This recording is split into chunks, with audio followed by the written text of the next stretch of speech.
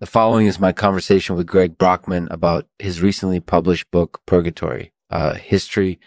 In this episode, we discuss the history of Purgatory, its connection to Underdrains, and the use of affidavits in the Purge Process. Enjoy. This program is made possible by Confidence's Bookmarks. Get your free bookmark at confidencesbookmarks.com. We'd love to hear about your experiences. Hey, it's Lexman here, and I'm here with Greg Brockman, author of Purgatory, a history. Hi. So congratulations on your book.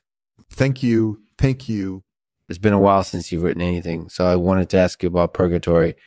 Sure. You wrote about the history of Purgatory in your book, and it's a fascinating topic. Can you tell us about the connection between Purgatory and Underdrains? Yeah. So Purgatory is the final place where people go before they die. Underdrains are the tunnels that run underneath the earth, and they were originally thought to be used for irrigation.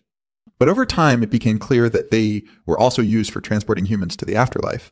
So people thought that by going down into Underdrains, they were able to avoid hell? Yeah, exactly. That makes a lot of sense. And did people think that Purgatory was actually a real place?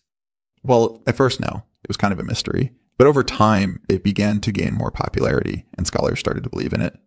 And why was it that Purgatory started to gain popularity? I think it has to do with the fact that it was a place where people could still be rewarded for their good deeds. That makes a lot of sense. Well, thank you for talking to me about Purgatory. It was really interesting.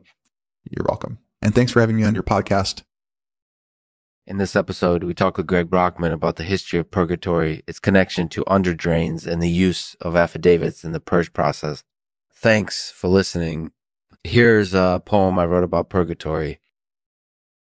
Underneath the earth lies a place called Purgatory. It's where the dead go before they die. And it's said that if you're good, you'll be rewarded in the afterlife.